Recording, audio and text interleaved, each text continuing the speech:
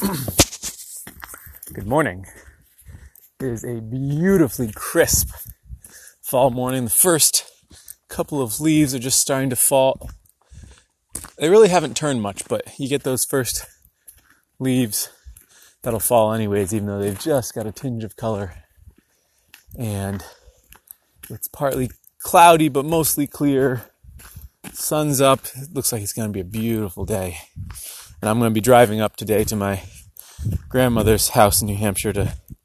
She has a house on a lake. I'm going to help her close it up because she's 93. And so I'm going to do all the stuff for her that I can.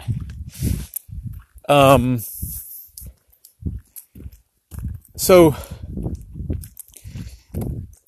as someone who writes a blog post, has written a book, who does a daily podcast, and who tries to do a couple fairly long form Instagram posts a day, I am well acquainted with the concept of writer's block, and just sort of creative freeze up. And I have this one technique that I use that helps me more than anything else to keep me from having that.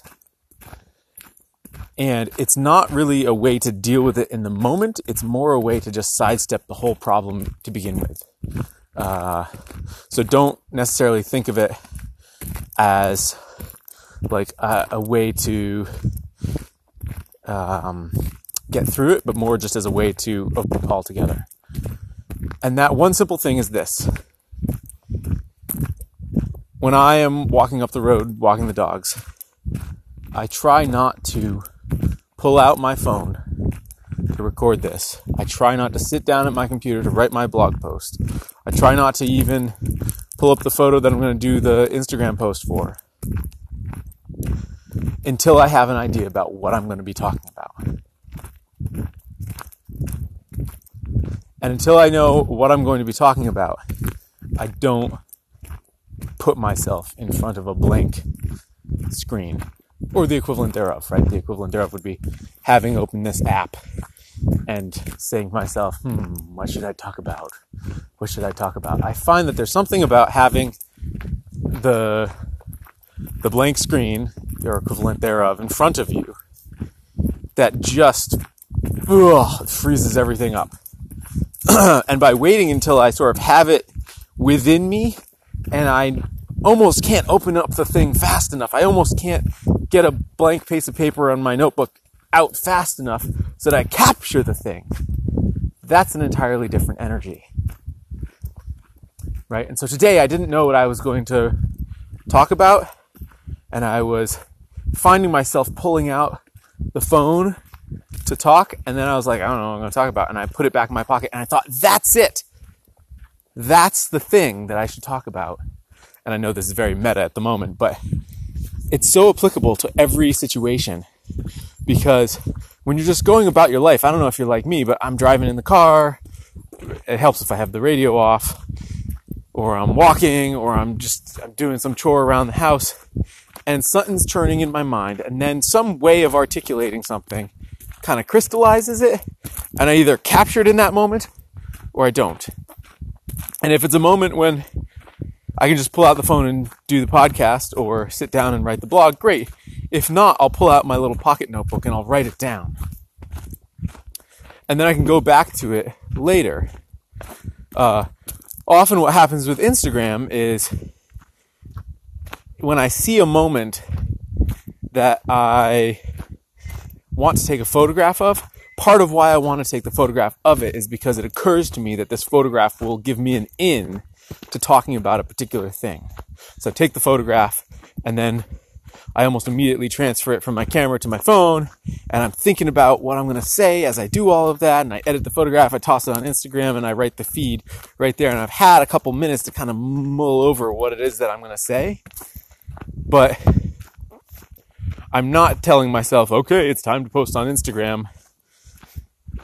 What am I going to say? Because that is a terrifying moment of nothingness.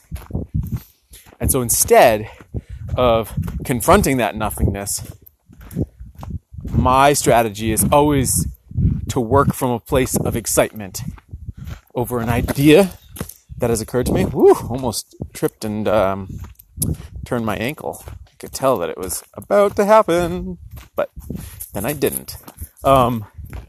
So the next time you feel like, oh, I don't know what to say, you feel like, oh, I should write this thing, try this strategy. And it's worth noting that, you could say, oh, well then, I would basically never, how can you do something so formal as saying I'm going to do a podcast every day, or I'm going to do Instagram posts every day, or I'm going to write a blog every week? And the answer is the pocket notebook. And having those ideas and writing down just a little phrase so that I can remember it later. And then this is really important, before I sit down to write the blog post, I review the pocket notebook, kind of get the juices flowing, and I think about it some. And then I'm ready to sit down and write.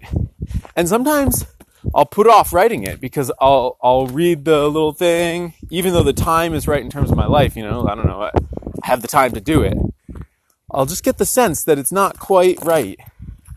And so I'll do what looks like procrastinating, but really what it is sort of waiting for the moment to feel right. Sometimes,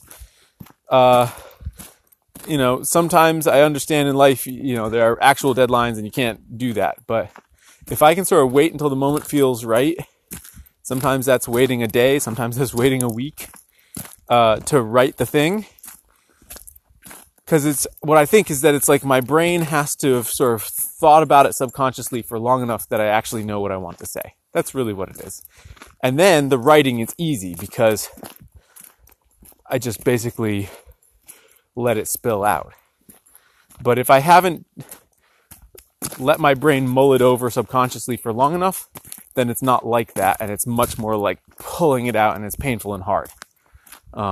So avoid that writer's block. Know what you're going to say before you sit down to say it.